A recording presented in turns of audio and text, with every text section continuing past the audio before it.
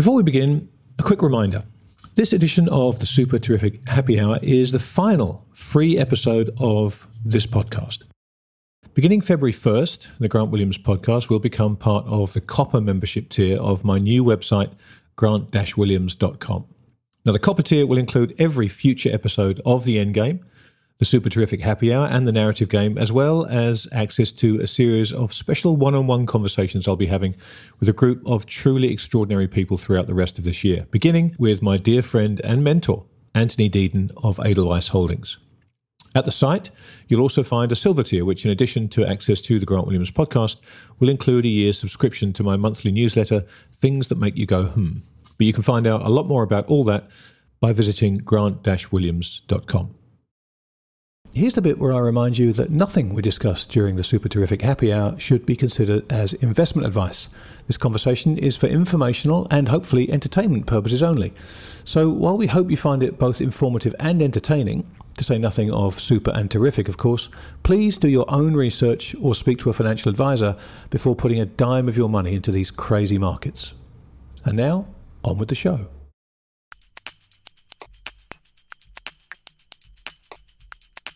People always tell me, you should have your money working for you. Because you send your money out there working for you, a lot of times it gets fired. You go back there, what happened? I had my money, it was here, it was working for me. Yeah, I remember your money. We had to let him go.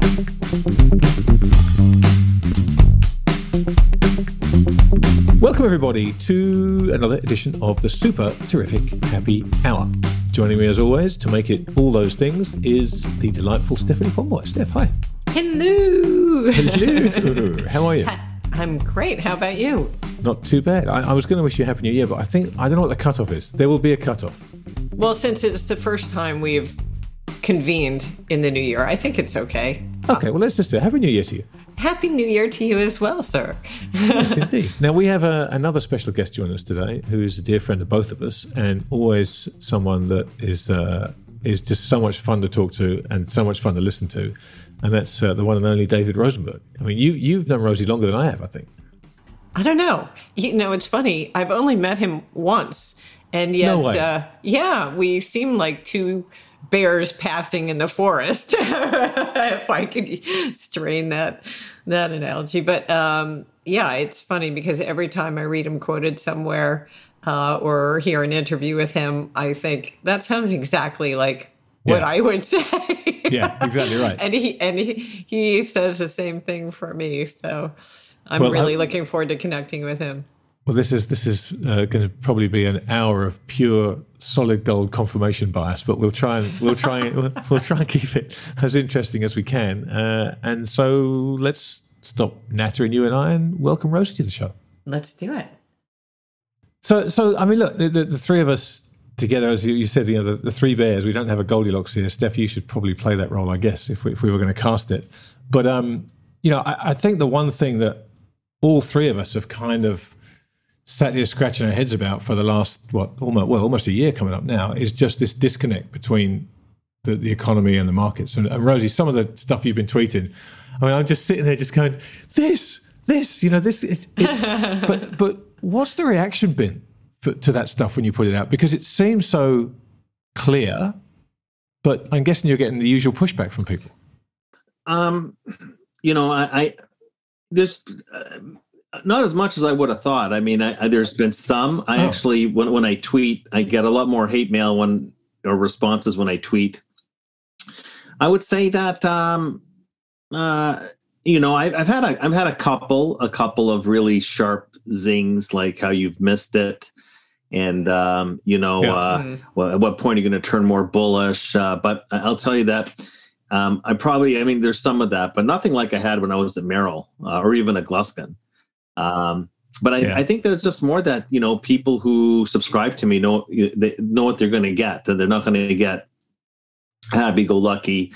If they want to go, there's so many other people out there that have a bullish narrative. So for a lot of people, even though they don't agree with me, I'm sort of like their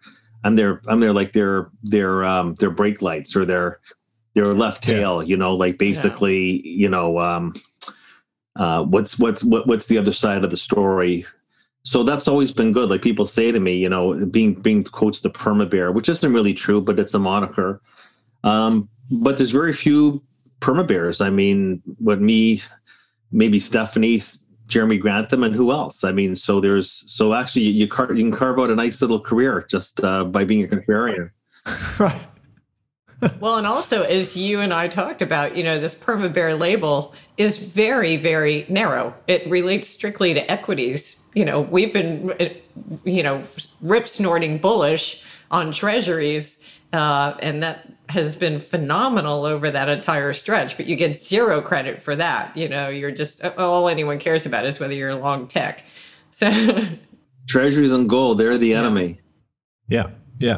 Well, that's a great starting point, because I think right now, what's going to happen with the treasury market has to be the main question for stocks, don't you think? I mean, how high can yields get before the stock market really gets brought to its knees? Well, there's a whole bunch of things that could happen that don't have to relate to what happens with bond yields. And one of them is, look, the markets are priced in a very rosy second half of the year. So there's a lot of assumptions. It's not. Look, we've already backed up 60 basis points. Somebody could say, "Well, do we back up another 60 basis points?" And they try and do some arithmetic, but nobody has a clear handle on what the real what is the multiple you put on the stock market, and what is the appropriate multiple, and everybody does their analysis on the earnings yield and the treasury yield. But I don't think, I think that, I did some analysis on this, just looking at how, and we have $15 trillion of U.S. debt in total refinancing this year. So I would say that if you probably backed up, even if you normalized interest rates, normalized being that you went back to where we were before the pandemic, looking at the amount of debt servicing that would come out of the economy, I'd say if you went up 100 basis points, that'd be big trouble. But even going up 50 would take you below potential and create more excess capacity in the economy. So even if you didn't get a recession, it would feel like one.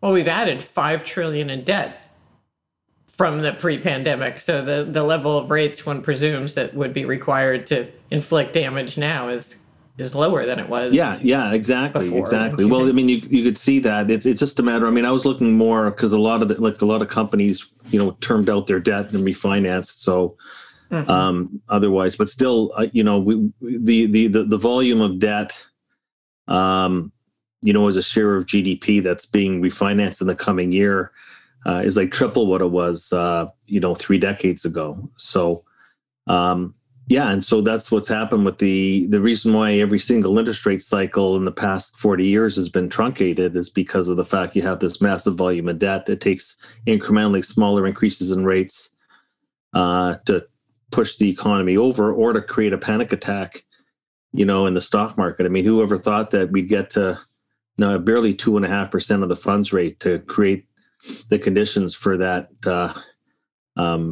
drawdown we had in the fourth quarter of 2018. There was your template right there. So, So anyway, but it's hard to know. There's a whole bunch of things that could happen. It could be rates. Look, I'm still bullish on treasuries, but I was bullish on treasuries from 2009 to 2019, and when you add up all the sell-off days, we had 5,000 basis points of increase. So mind you, we still went from like 3.5 down to 2.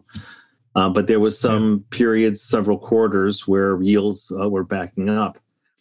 And I guess that what you would say is, from a fund flow perspective, is that if we get 900 billion, then 1.9 trillion, that's 2.8 trillion right there.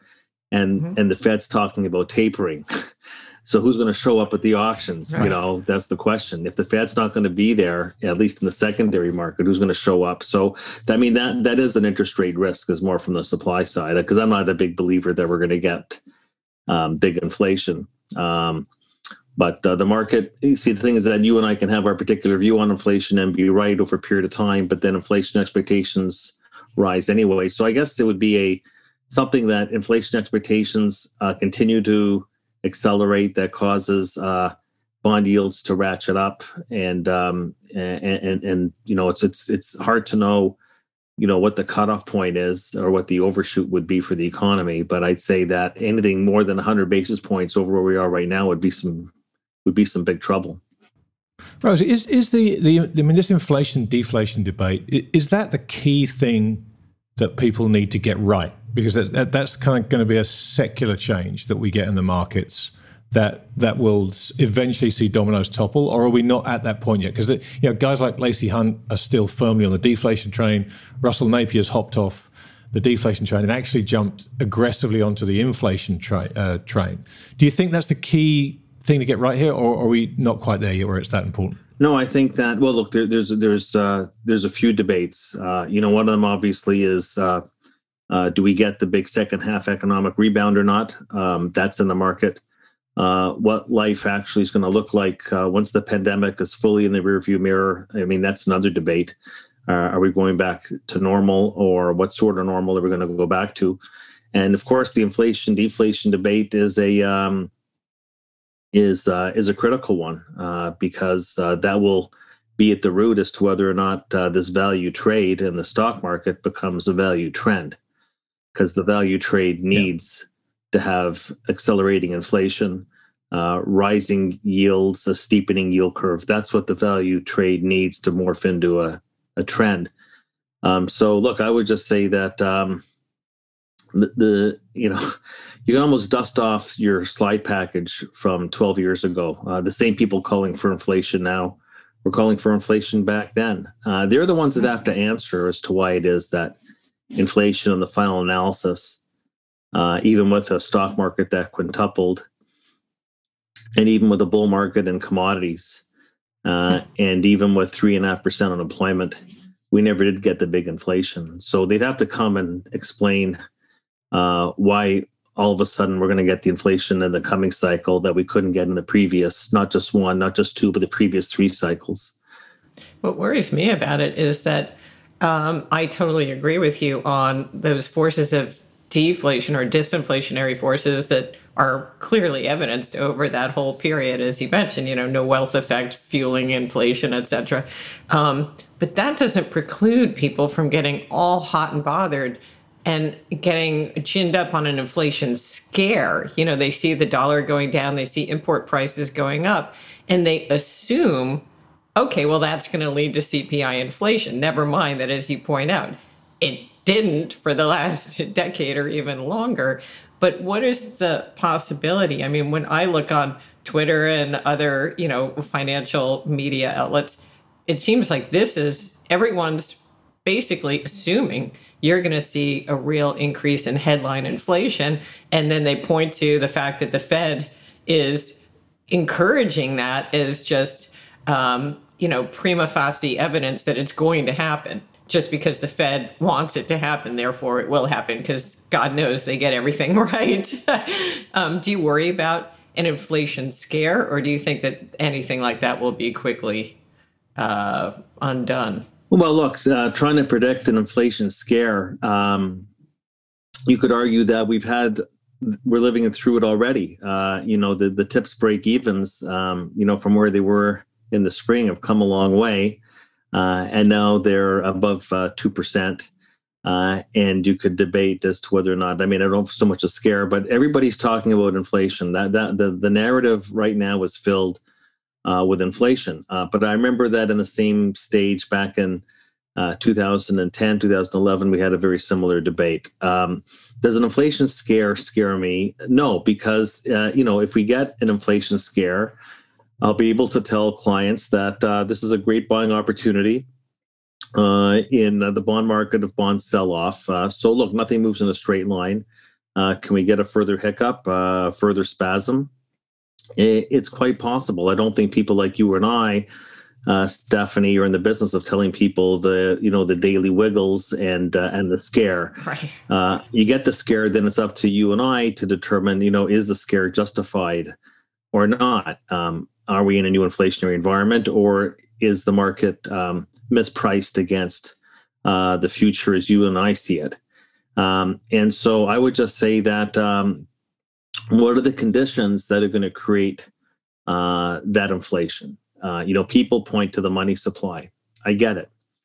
But the reality is that money velocity has declined tit for tat with the run up in money supply. We still have contracting money velocity. Why is that? And the answer for that is because we have declining commercial bank credit. We have, this one of the most important things from the New York Fed was they're finding that 3/4 of the stimulus checks are going into savings or debt pay down. And you see that in the data. We have the most unpatriotic development you could ever think of, which is that Americans have paid down their credit card balances at a 14% annual rate over the past 6 months. It's never happened before.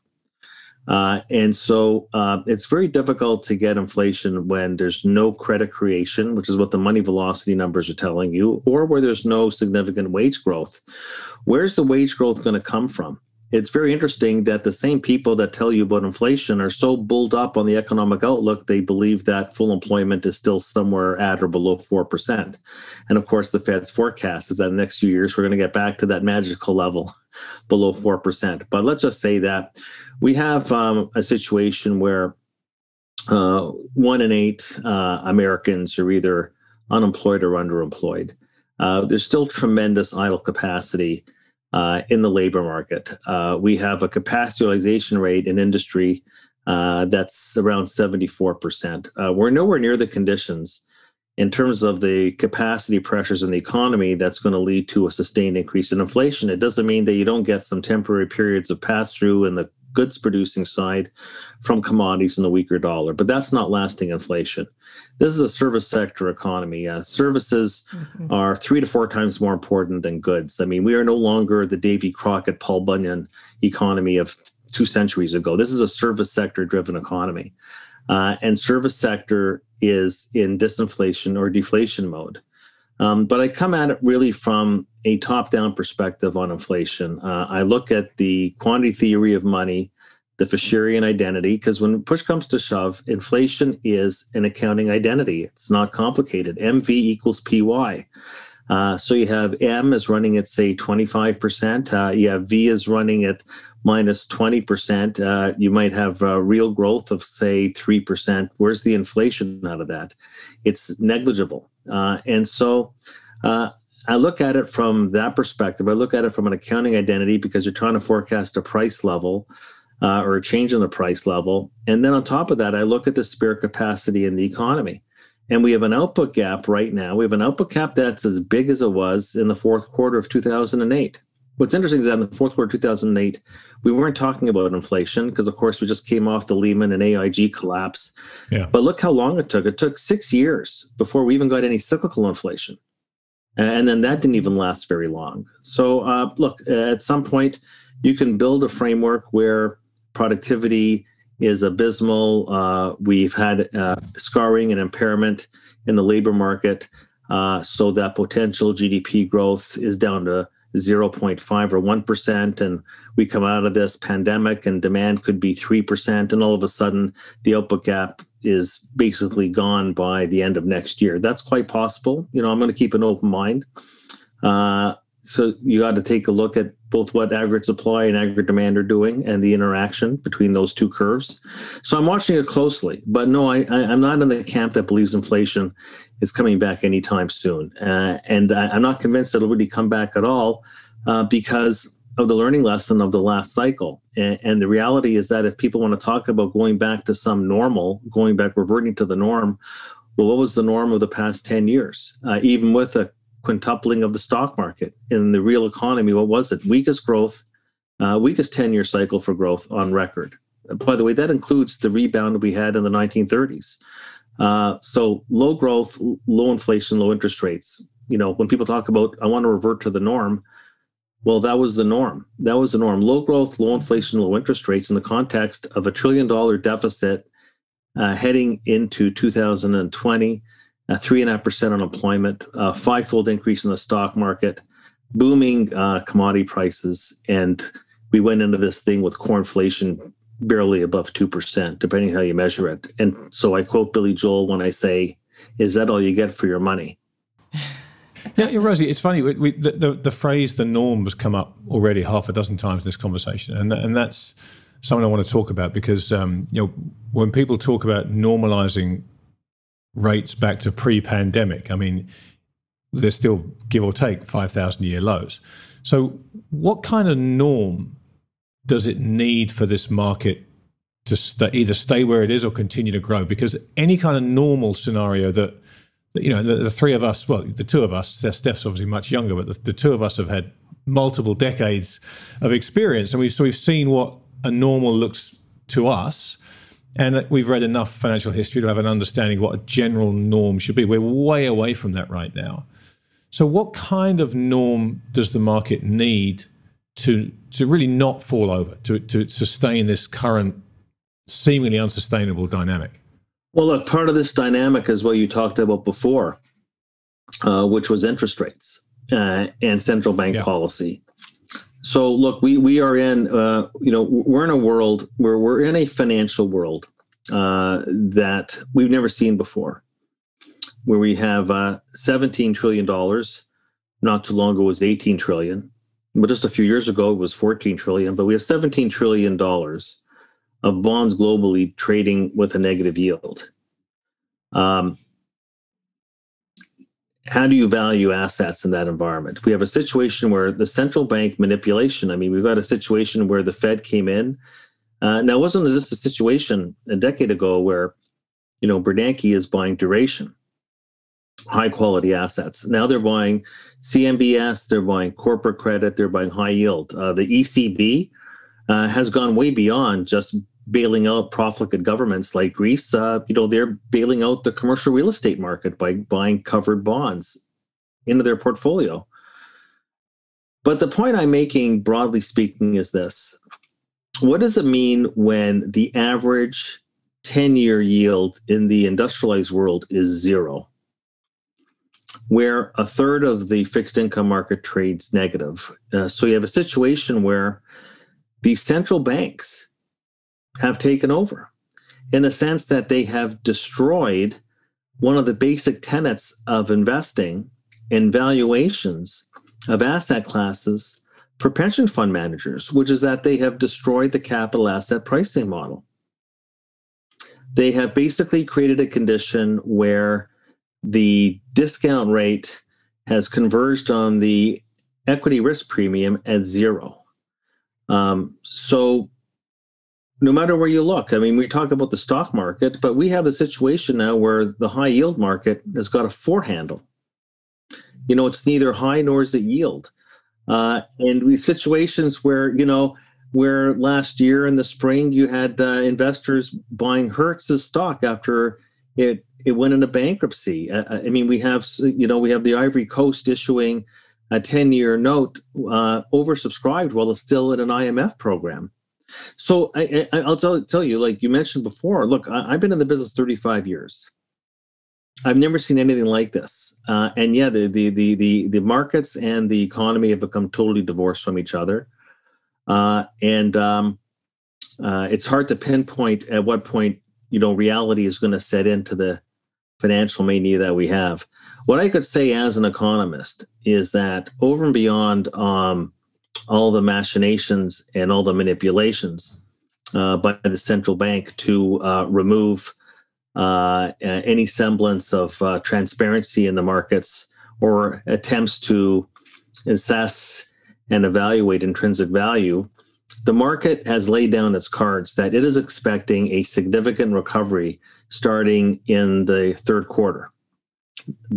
So it's absolutely critical. The speed at which the vaccines get distributed against what's happening in the backdrop of the infections that are still problematic. There's that race between those two. But the market believes that we'll all get the broad immunity by the third quarter, and then we're going to get stuffed to the gills with even more fiscal stimulus, which the central banks will accommodate. So I say anything that upsets that apple cart, anything that I would say causes analysts in the equity market to start trimming instead of raising their earnings estimates, that to me is going to be critical. It's not... What was that word? Analyst? I never heard of that before. Well, or when the market itself. Well, the thing is that maybe the analysts will be a lagging indicator, but when the markets start to sense that when the earnings revisions ratios, which are helpful, start to go in the other direction, that'll be a meaningful sign. I don't know, Grant, if that is an interest rate call. See, the thing is that I made my life out of being a contrarian. Everybody believes that's what is going to upset the apple cart is interest rates. But what are you going to tell me? You're going to tell me it was interest rates that upset the apple cart for the tech bubble bursting in 2000? It was really, you know what? I'll tell you what it was. As soon as Cisco Systems missed by a penny on the other side, and people started realizing we're going to take our numbers down, that's when things started to unravel. People have to understand that the stock market and interest rates can go down at the same time. That was a classic example of that. So really, it's going to come down to that there's just too much growth being priced in right now. Doesn't that bring you back, it does me anyway, to the inflation question in that, you're seeing all this input price pressure from commodities and import prices, and I happen to doubt the ability to pass them on, which suggests to me you're going to have major margin pressure that is nowhere reflected in those earnings estimates that you're talking about. And to me, that's the risk to the earnings estimates, not even whether the vaccine doesn't get broadly distributed and consumers don't spend the money. It's that everyone's assuming the inflation pressures are going to go through the pipeline, and they could well get trapped to the detriment of those margins. How do you weigh that versus the vaccine? I mean, do you see that inflation, the little inflation we're having, being passed through, or do you think that's a secondary issue and the primary issue is going to be really the vaccine distribution and how it affects the economy in the third quarter? Right.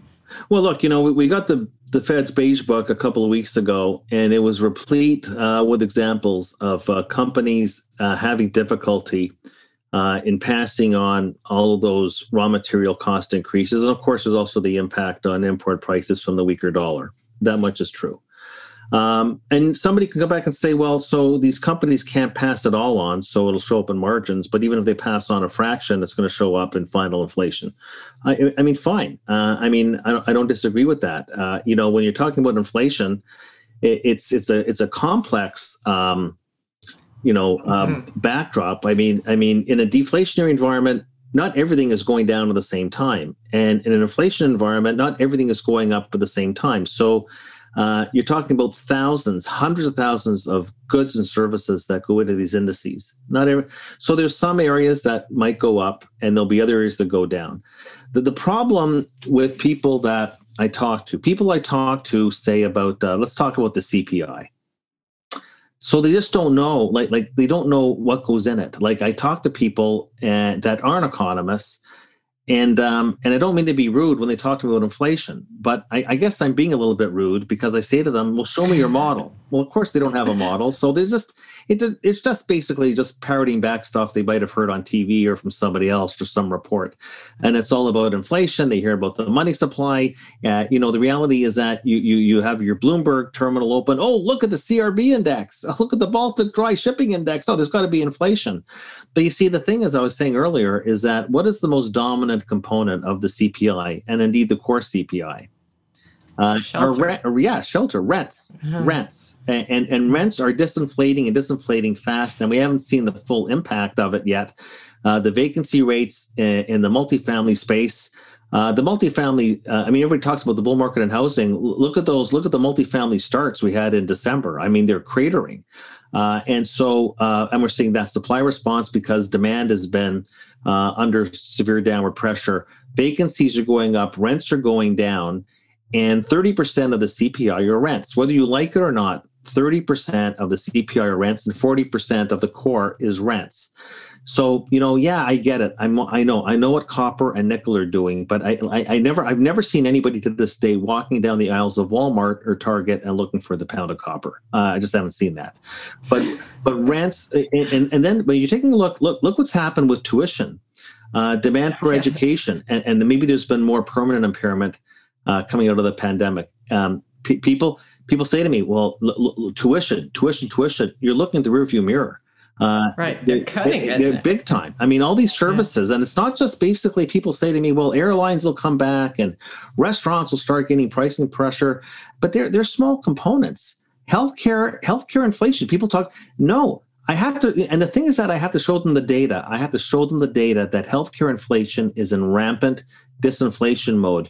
Tuitions, education, rampant disinflation mode. Everybody is living in the old paradigm. These things are disinflating, and they are huge chunks of the consumer price index. And then you have rents, which are dominating.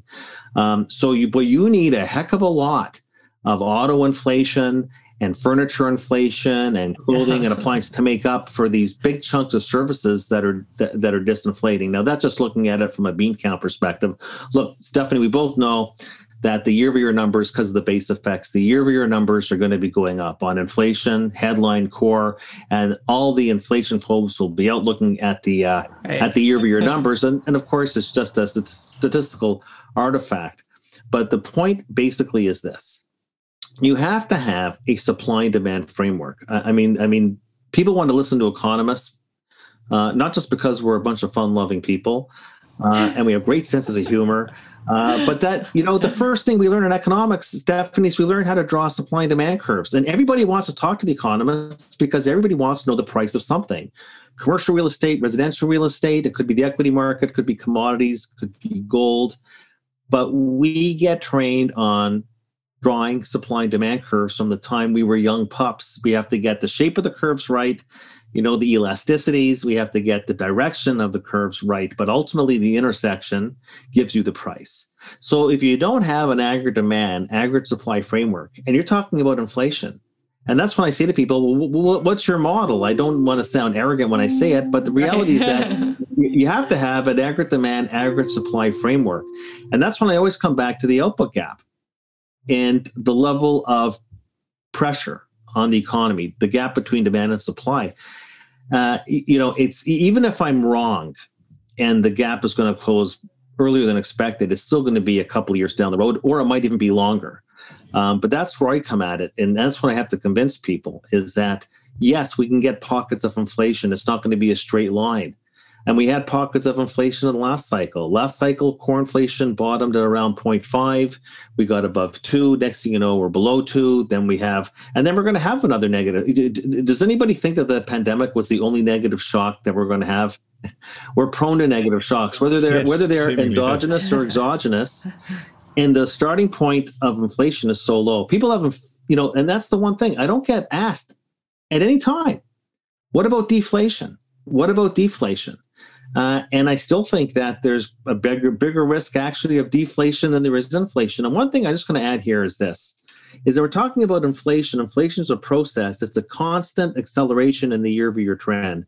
So everything that, we're mentioning here, like, is the dollar going to zero? Is the dollar going to continue to go down every single day, every single week, or will it find a natural bottom? Is oil, which has gone up to 50, is it going to 100? Is it going to 200? Probably not. So a lot of these are level shifts. It's like the latest one, and we wrote about this, was the minimum wage. Well, the minimum wage is going to go from $7.25 to $15. It's going to be inflation. Well, meanwhile, it affects 2% of the workforce, so I wouldn't exactly worry about it from an inflation standpoint. But you have. It's not the first time that we've had minimum wage go up. Minimum wage was brought in 1938, and it goes up every few years. But it's a level shift. It's a level shift, and that's it. And so a lot of the things people are talking about are level shifts. Doesn't bring about multi-year acceleration in inflation. And I'll say, look, if we come out of this with a rampant credit creation cycle, and all of a sudden we got wage demands coming up the wazoo. Joe Biden and his team brings back unionization, and we try and recreate the conditions of the 1970s. I'll scream uncle and say, okay, the inflation's back. But I still think that the powerful disinflationary forces of technology, of demographics, they haven't changed. Income inequality, all these things that produced relatively low growth and disinflation pressure.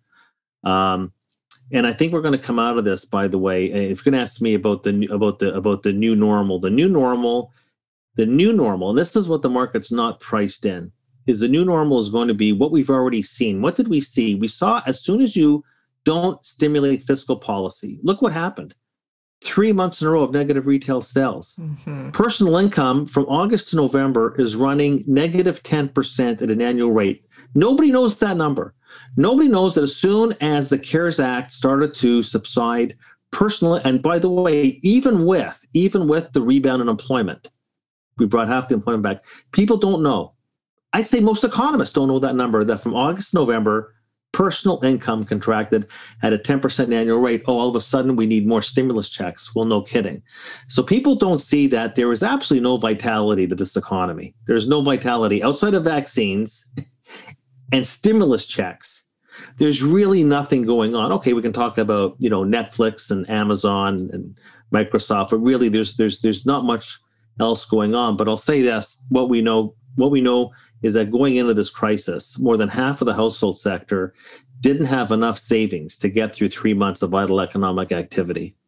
And so what I'm saying is that all of a sudden we have 3 months in a row of negative retail sales.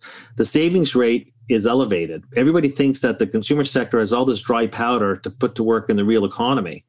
I think what they're mistaking, and we'll only know this after the second quarter, but I'm saying that, and we've done the work on it, that coming out of this pandemic, we're going to have what's called a post-trauma adjustment. Mm-hmm. And the adjustment's going to be on the family budget. And it's going to come on the most, I think, important behavioral aggregate that comes out of the national accounts, which is the personal savings rate, that arcane statistic.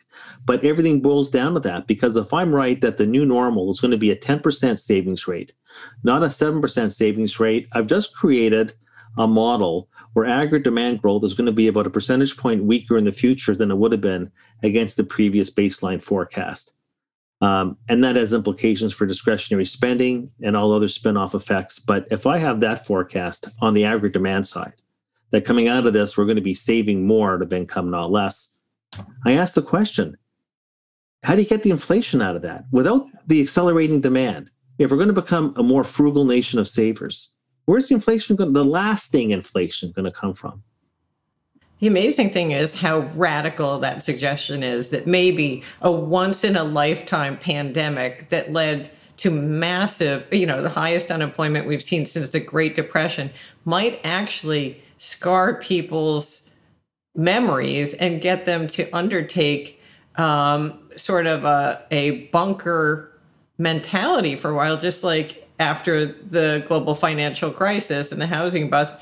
They went and they repaired their balance sheets and refused to borrow for years after that happened. I mean, the idea that could repeat today, much less be even larger in effect than it was after the global financial crisis, is viewed as completely insane. Like, obviously, you just don't get it because the government's handing you money to spend. So now you've got pent-up spending and all this excess saving. That's my favorite notion at all, is the notion of all the excess savings that we've built up that, obviously has to come into the economy. But that'll get to your third quarter, your second half recovery if we get to that point. But it's one of those things, I don't know about you, Dave, but I cringe in anticipation of how long it's going to take to beat people over the head with negative retail sales, increased saving rate before people finally accede to this new normal that you're talking about. I mean, where's the stock market at that point? Well, I think, that's where I think, maybe we'll get some exogenous shock to rates. That's what everybody's talking about. And it may happen because people think, well, if the stock market will go down, it'll be because rates jack up and that causes the stock market to go down.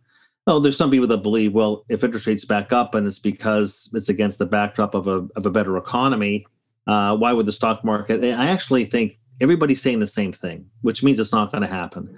I think what's more likely to happen is that there's going to be some profound disappointment over what this recovery looks like post-June. And here's the good news, is that we're going to know soon enough. We will know in the third quarter because the market has laid down its cards. It's told us. The markets, Grant asked earlier about, how do we explain this disconnect between the real economy and the financial economy? And the real economy is right staring us in the face today, and the markets are looking ahead. And that's just a truism. The market has priced in a certain future that the present day economic data are really just coincident indicators. And I'm saying, not so fast. I don't think it's going to be that easy. So I'm hearing a lot about, we're going to get the vaccines and we're going to have pent-up demand. Great. Pent-up demand. Pent-up demand where? We're going to be flying again, travel, theme parks, restaurants, events. Wow. We're going to have like a V-shaped recovery, I'm told. And that's 6% of consumer spending. It's 4% of GDP. We're going to have a V-shaped recovery in 4% of GDP. Hey, thanks very much. So that's enough. That should take the stock market up another 50%, don't you think? People don't understand. Yeah. Like how many times do you eat out a week? How many times do you actually go flying? Are you taking the kids to Disney like every Saturday?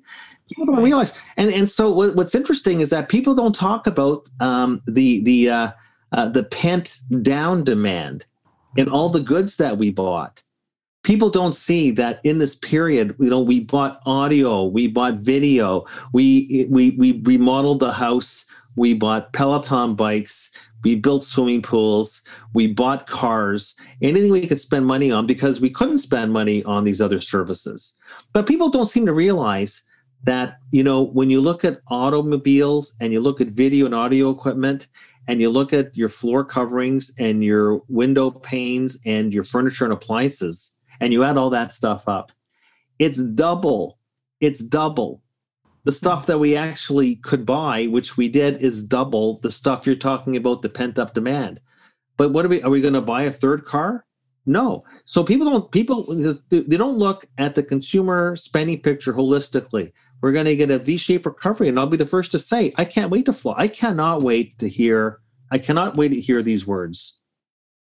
Ladies and gentlemen, this is your captain speaking. I can't wait to hear that. And, I want to go out. I want to go out to restaurants too. But the thing is that people overplay it. And we're all basically, it's in our imagination. We can't wait. It's a mirage to go out again. It's 4% of GDP. And all the stuff, like when you're talking about big capital spending goods on the home and autos, that's double the services we're talking about that we're longing for. Well, what happens to those things? They're going to go down as the V-shaped recovery and the services go up, and we're going to be left with the consumer recovery. People are going to be wondering what happened to it. Well, we got the V-shaped recovery in that 6% of consumer spending and 4% of GDP. We got that. Unfortunately, you didn't counter in. You see, the thing is that when you're taking a look at the big cap merchandise that we bought, the dishes, the crock pots, the cookbooks, the home remodeling, the Peloton bikes, the audio and video equipment, all that stuff. Do you know that when you add up all that stuff, which is double what we spend on airlines and restaurants and theme parks and events, that stuff is up more than 10% year over year. In any given year, the things I just talked about is up 3%. It's up 10% in the past year. So people have not done, you see, that's the thing. People, they live in a narrative and they do partial analysis. But you have to do general equilibrium analysis and take a holistic view of the consumer. So people didn't realize that as we spent less on these other areas, we spent a lot more on other areas, and especially related to what? Turning our home into our office and turning our home into our place of vacation. Amusement park. Yeah. So it used to be the old saying on Wall Street was, work in a cave, live in a castle. And now it's just basically live and work in a castle. And we've turned our homes into castles. Well, the thing is that you're not going to do that again in the next, say, 5 or 10 years, maybe in 10 or 20 You're years. also not going to go out and get the 9 haircuts that you missed over the last, that's the other fallacy, is this idea that the services are going to go up so much as we catch up on all the things. Like, I'm not going to go get 17 manicures. I think I'll just get one. Thank you. That's a great point, because in a classic recession, you're going to put off buying that car, but then you'll buy it the next year. And so 100% right. You're not going to, I'm now going to go out and eat 8 days 8 of the 7 days I go and eat because I missed. And that's 100% right. That's why this whole, it's almost a misnomer. What kind of bear are you? Yeah. Well, I'm a bear a bear that eats the salmon and his berries. And but so that I think that, those are all very important points that we have to consider. But something else, and it's something that we talked about when I talked about the savings rate, is this is different. Like people say, well, this was not a man-made, or this was not an endogenous recession. I hear that all the time. Well, I don't know what was what happened in Iran in the late 70s in an endogenous event. Was going off the gold standard or the OPEC embargo in 73. It doesn't always have to be that we basically committed hara-kiri like maybe we did with the housing and banking sector back, in the late 2000s. This was something totally different. Whether it was caused by a bat in China or not, doesn't matter. We've come off a year of something that we have not done before. This has never happened before. I mean, 1918, 1919 Spanish flu. They never got a vaccine. Okay, it just burnt through. Many more people died as a share of the population, and it ended. Well, then you had the Roaring '20s. But in the Roaring '20s, the starting point on the debt to GDP, the federal debt to GDP, was 10%, not 120%. And they cut individual and personal taxes throughout the whole 1920s.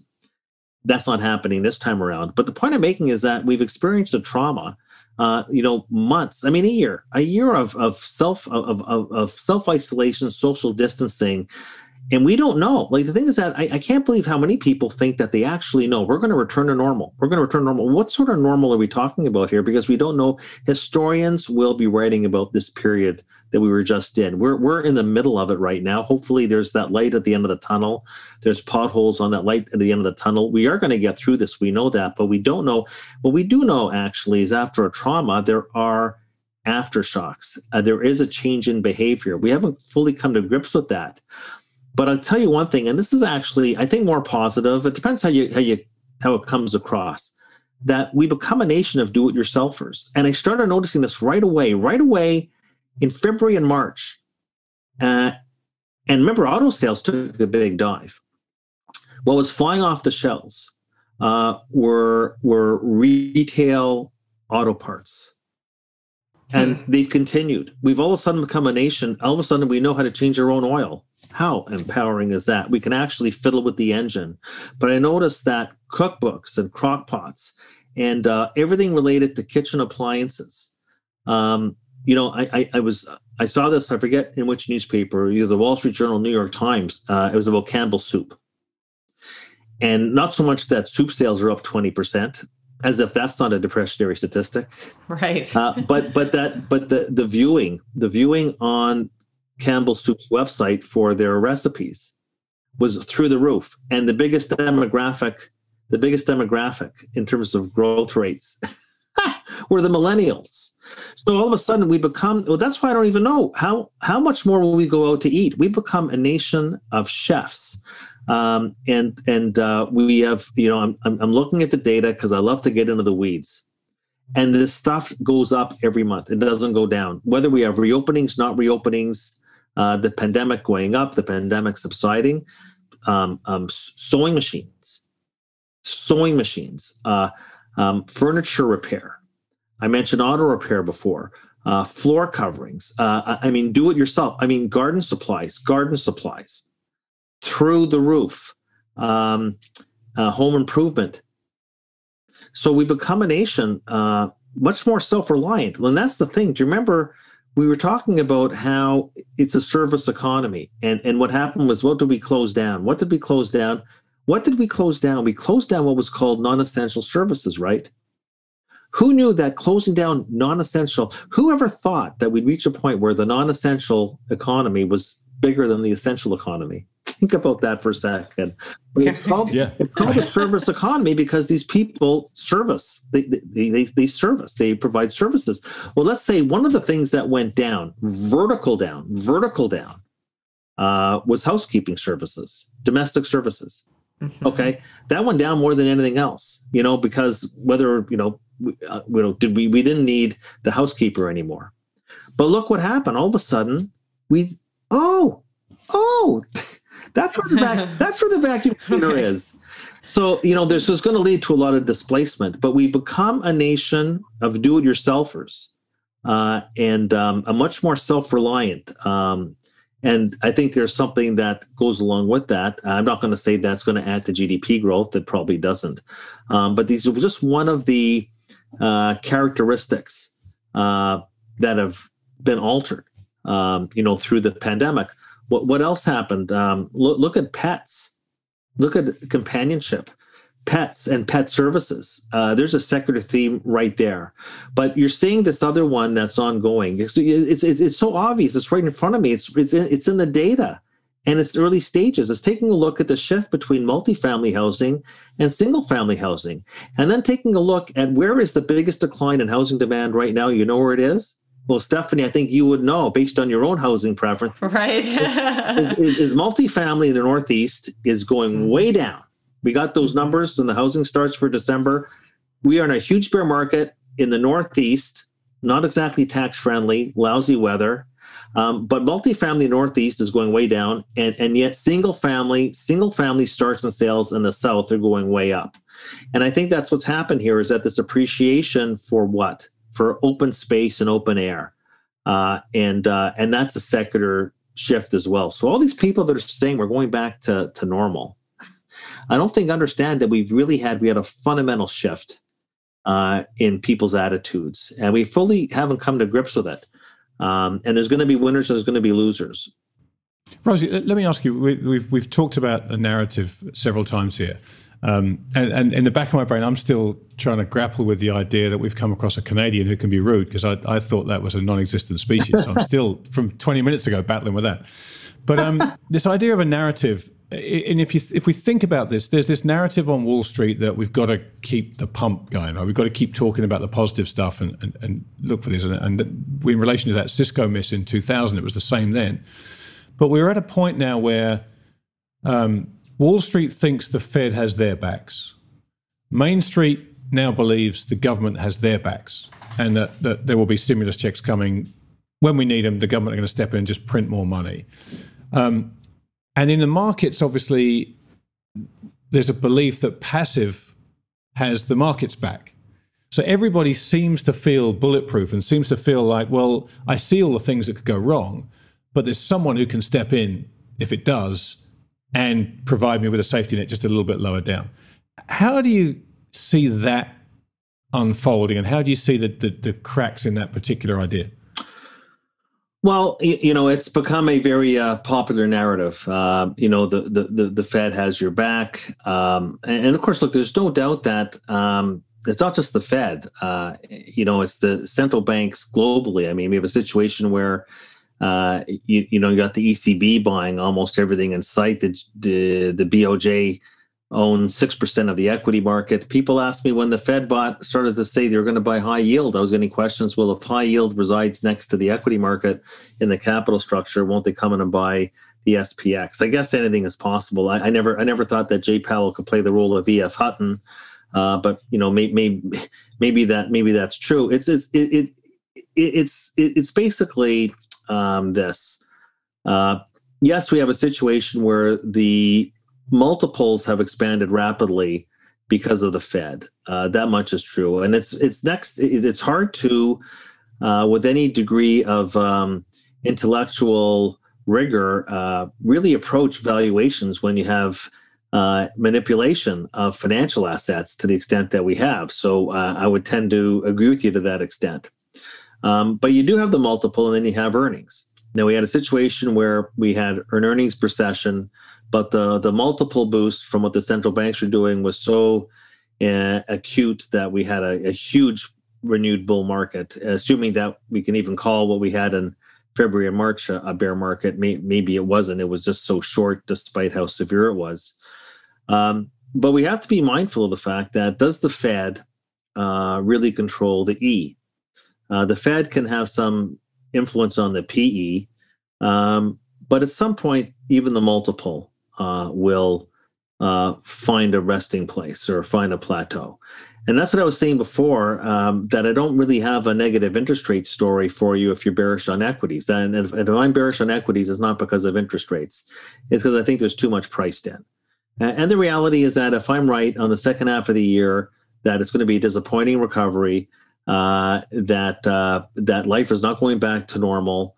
Doesn't mean that there's not going to be winners, but my sense is that there'll be a reevaluation. It doesn't mean the multiple's got to contract necessarily, but it means that those earnings expectations are going to come down. And that's my principal concern. And we could have a situation where the Fed is actually forced to ease policy further in light of another drawdown in the stock market. We always know how the Fed's going to respond. We know how the Powell Fed is going to respond. But look, we've seen this before. We had the drawdown in 2018. The Fed was there to pick up the pieces. We had the Powell pivot. But did Powell stop the 20% drawdown in the fourth quarter 2018? No, there to pick up the pieces. And he was there to pick up the pieces this time around as well. And he'll be there to pick up the pieces again. But the cycle is the cycle.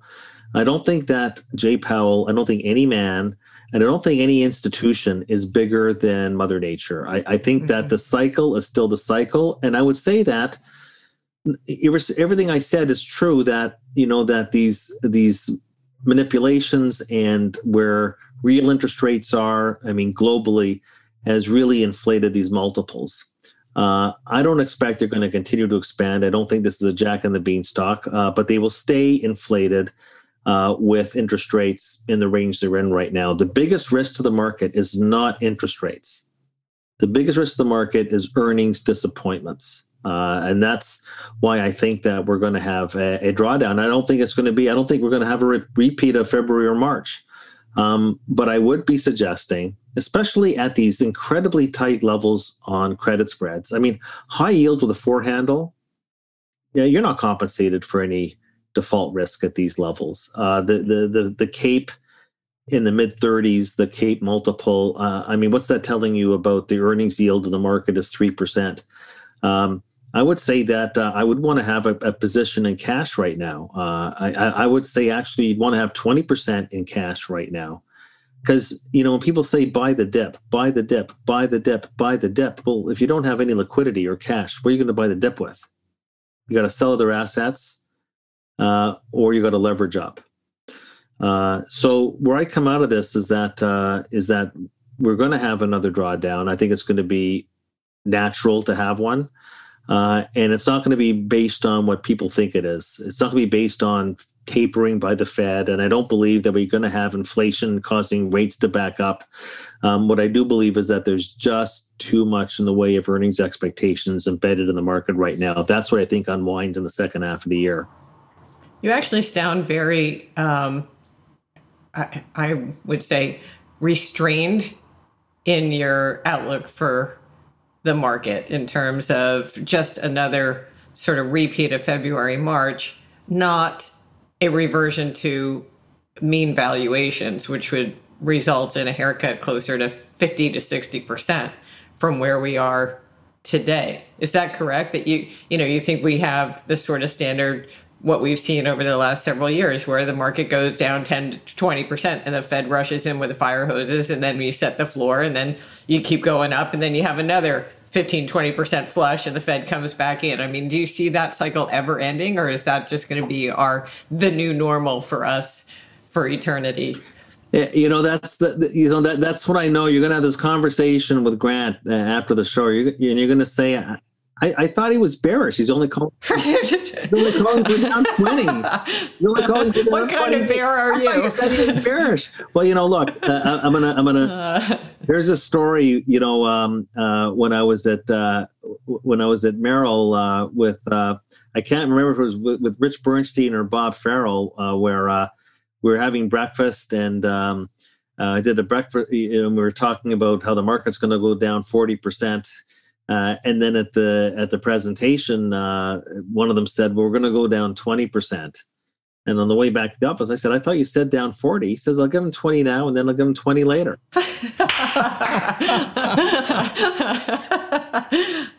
So look, it's I could tell you I've done. I mean, look, if we're talking about if we were to normalize everything, if we're to I mean, and that's what I tell people. If you want to normalize interest rates, you got to normalize the multiple. You're not going to be happy that the S&P is going to show up somewhere around 2,400.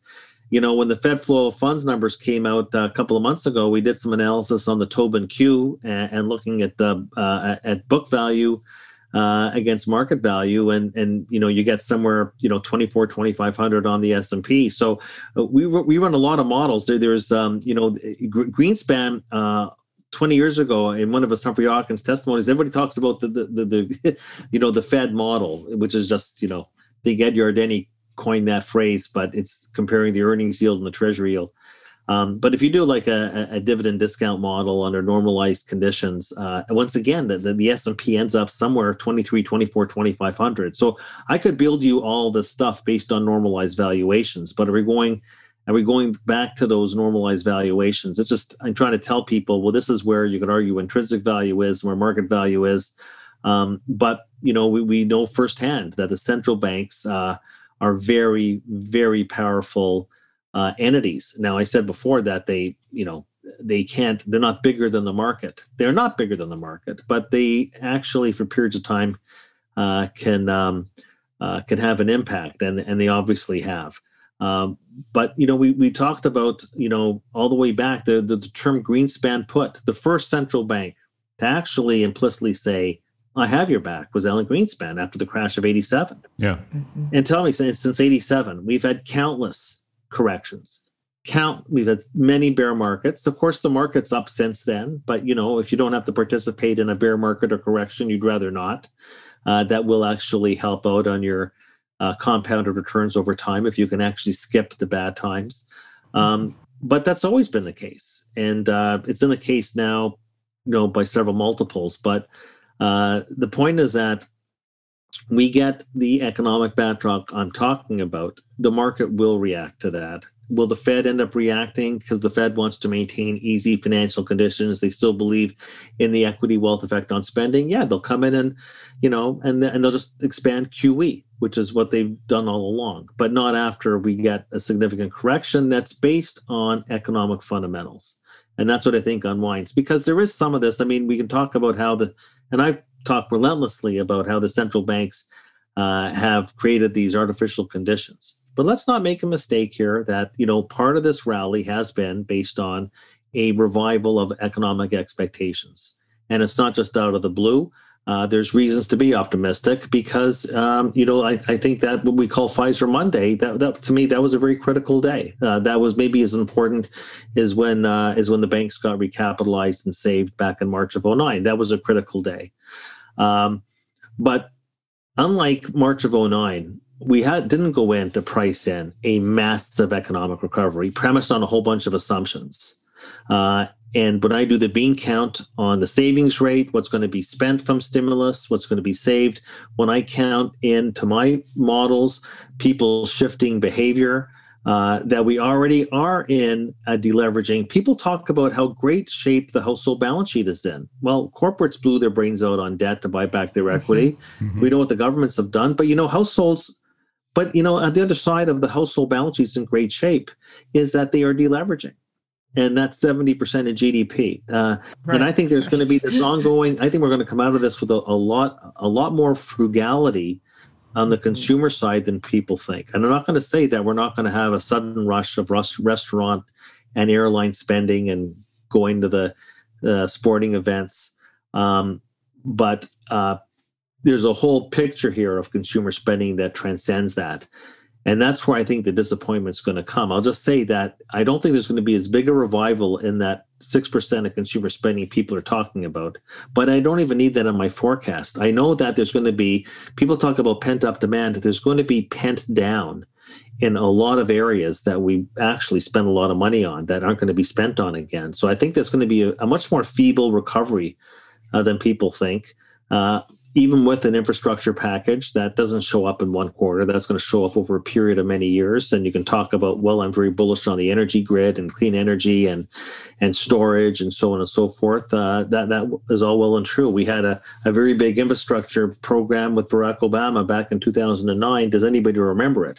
You can't even point to really a single quarter where it all showed up. But be that as it may, I think that that's my big premise here. My big premise here, and my reason for my bearishness, and the reason I'm not overly bearish is I think that the Fed will come in and central banks will come in and play the old game. But I want to get ahead of that.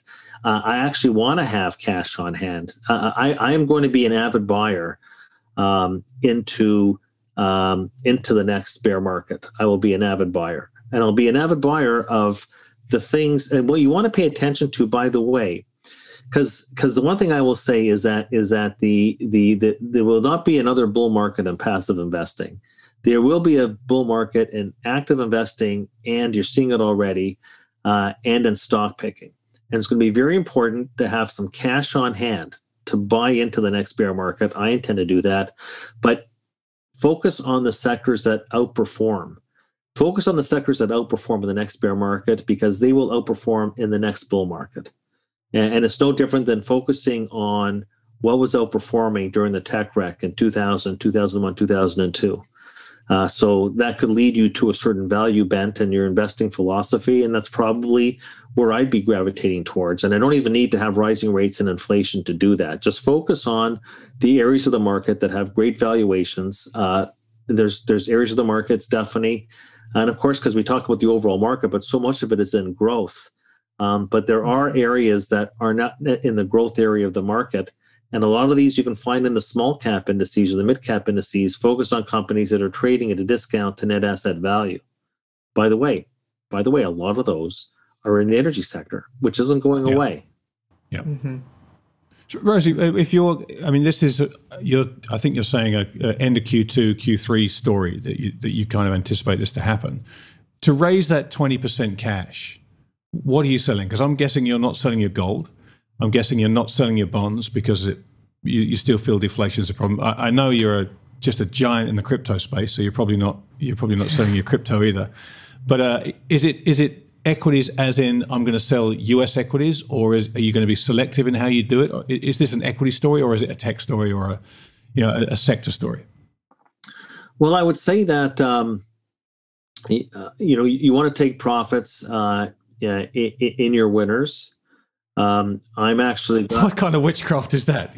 Who does that anymore? Well, no, but I think last year, look, people don't realize last year as we looked at an 18% return on the S&P 500. I mean, everybody likes to talk about this, the 70% lift off the lows, but we had a gut-wrenching decline going into that. But the bond bullion barbell was like over a 20% return last year.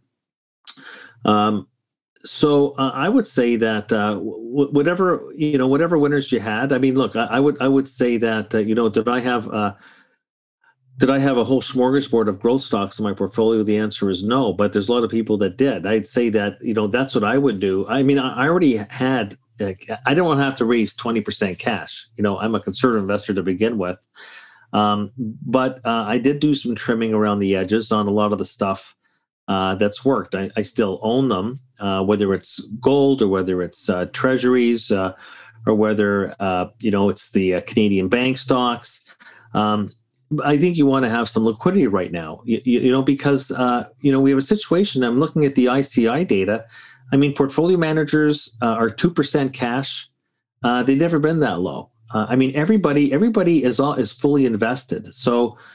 But I know a lot of people that had the growth stocks. They made a ton of dough, and I'd be, of course, people will say, "Well, what about my tax?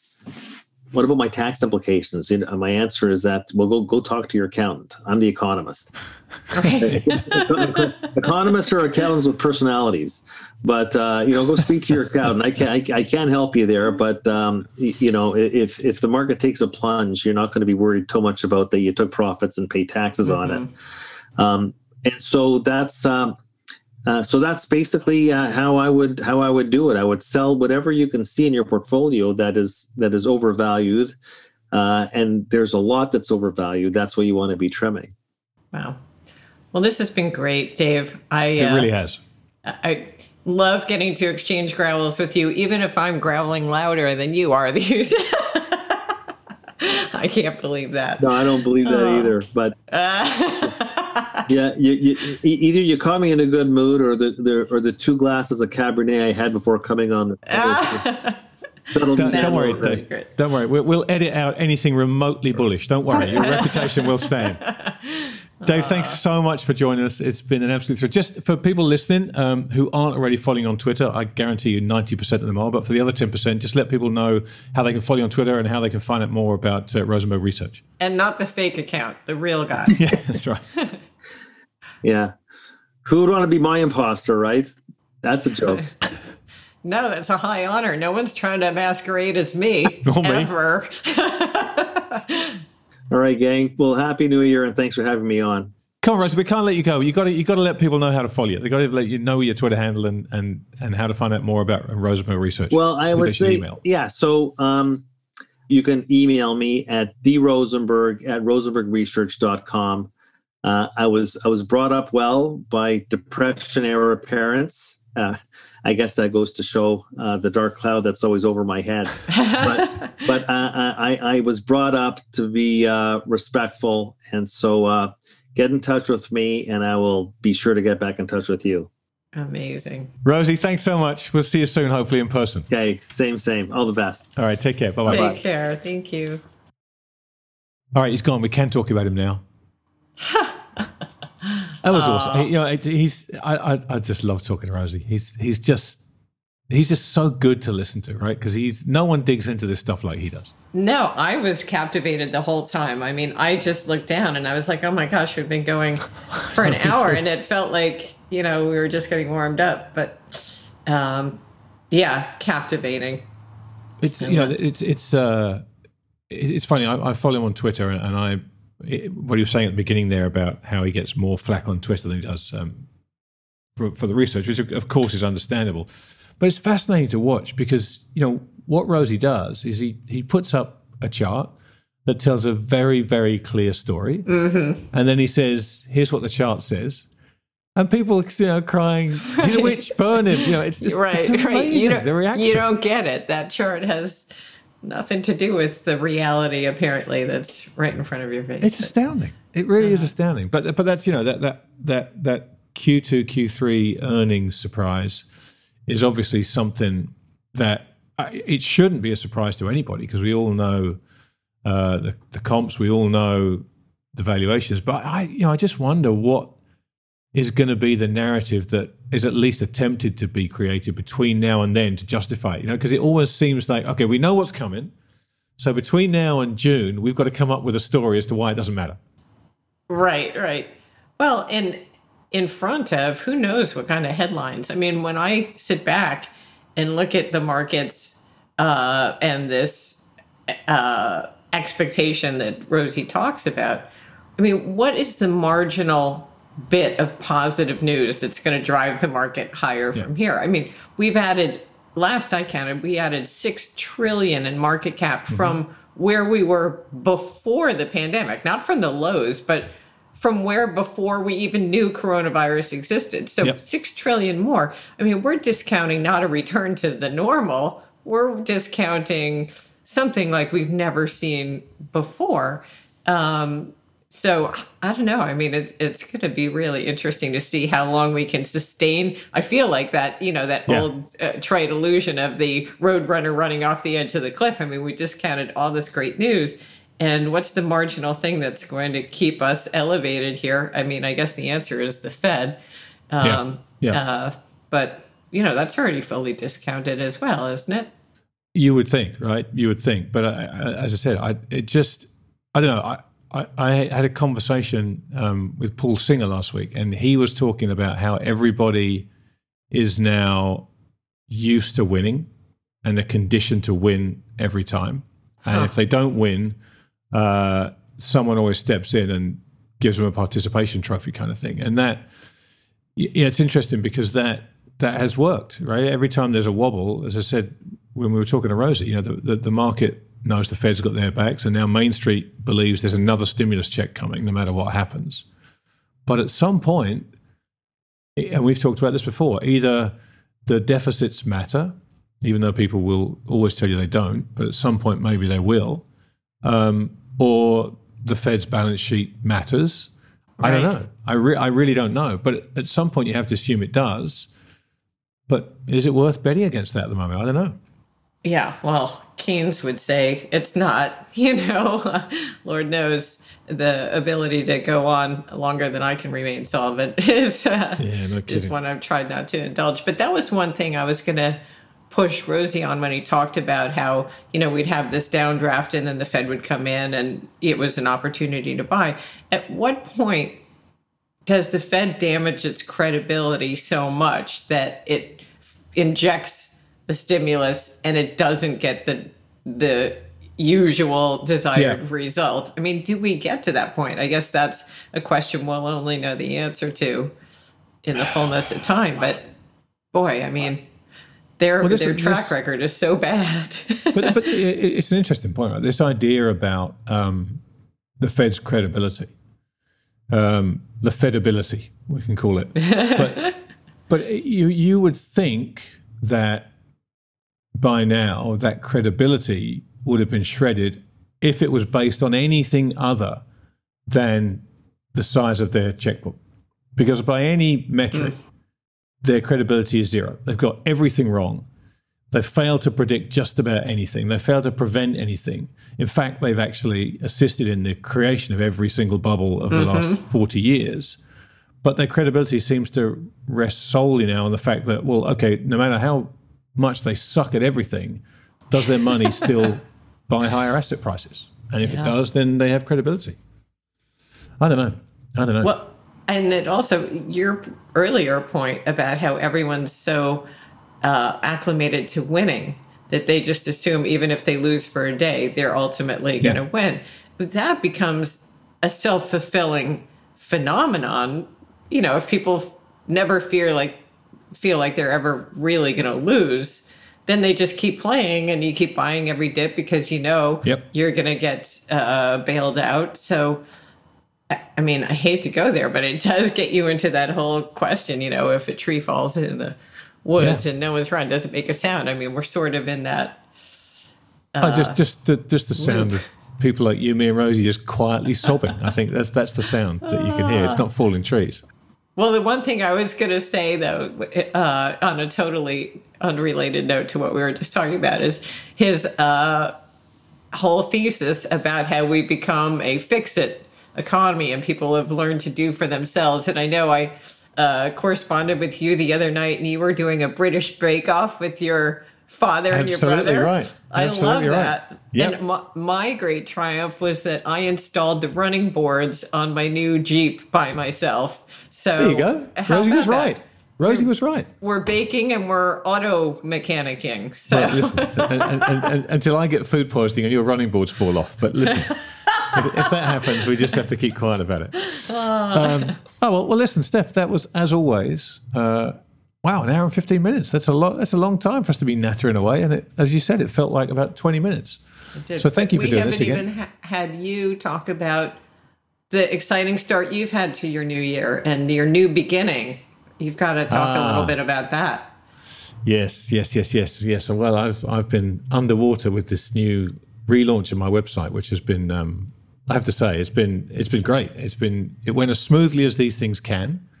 And that is to say, it was an incredible amount of work and an incredible amount of kind of keeping on top of it once it was launched. But the guy who built this new website for me, I may as well give myself a plug. It's right. It's our podcast, Grant-Williams.com. The guy who built the website just did a phenomenal job. It is gorgeous. He anticipated every possible problem, which was the best part of it, because it was just stuff that had to be done. It wasn't problems and no putting out fires and stuff. So that has I have to say that's been a tiring but wholly pleasurable experience, and I'm delighted with the results. So anyone listening who wants to go and check it out, go check it out. You definitely should. It's worth checking out. And it's putting the rest of us to shame, as usual. So well, we can start work on yours now, Steph.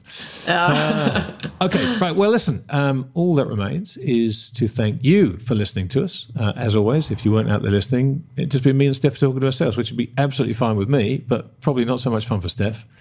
We'll also thank our very special guest, David Rosenberg. His Twitter handle is @EconGuyRosie, Rosie. And if you don't follow Rosie already, you are out of your minds because he's one of the best follows on Twitter. You can follow me, should you wish to do that. You'll find me at TTMYGH. And I'm at @SPalmBoy. Look at that. You can do that now without looking at the writing on the palm of your hand where you write this through. Oh, you called me out. All right. Oh, well, man. Steph, I'll see you again soon. And thanks for listening, Pip, everybody. cheerio. Pip, pip, cheerio. Nothing we discuss during the Super Terrific Happy Hour should be considered as investment advice. This conversation is for informational and hopefully entertainment purposes only. So while we hope you find it both informative and entertaining, to say nothing of super and terrific, of course, please do your own research or speak to a financial advisor before putting a dime of your money into these crazy markets.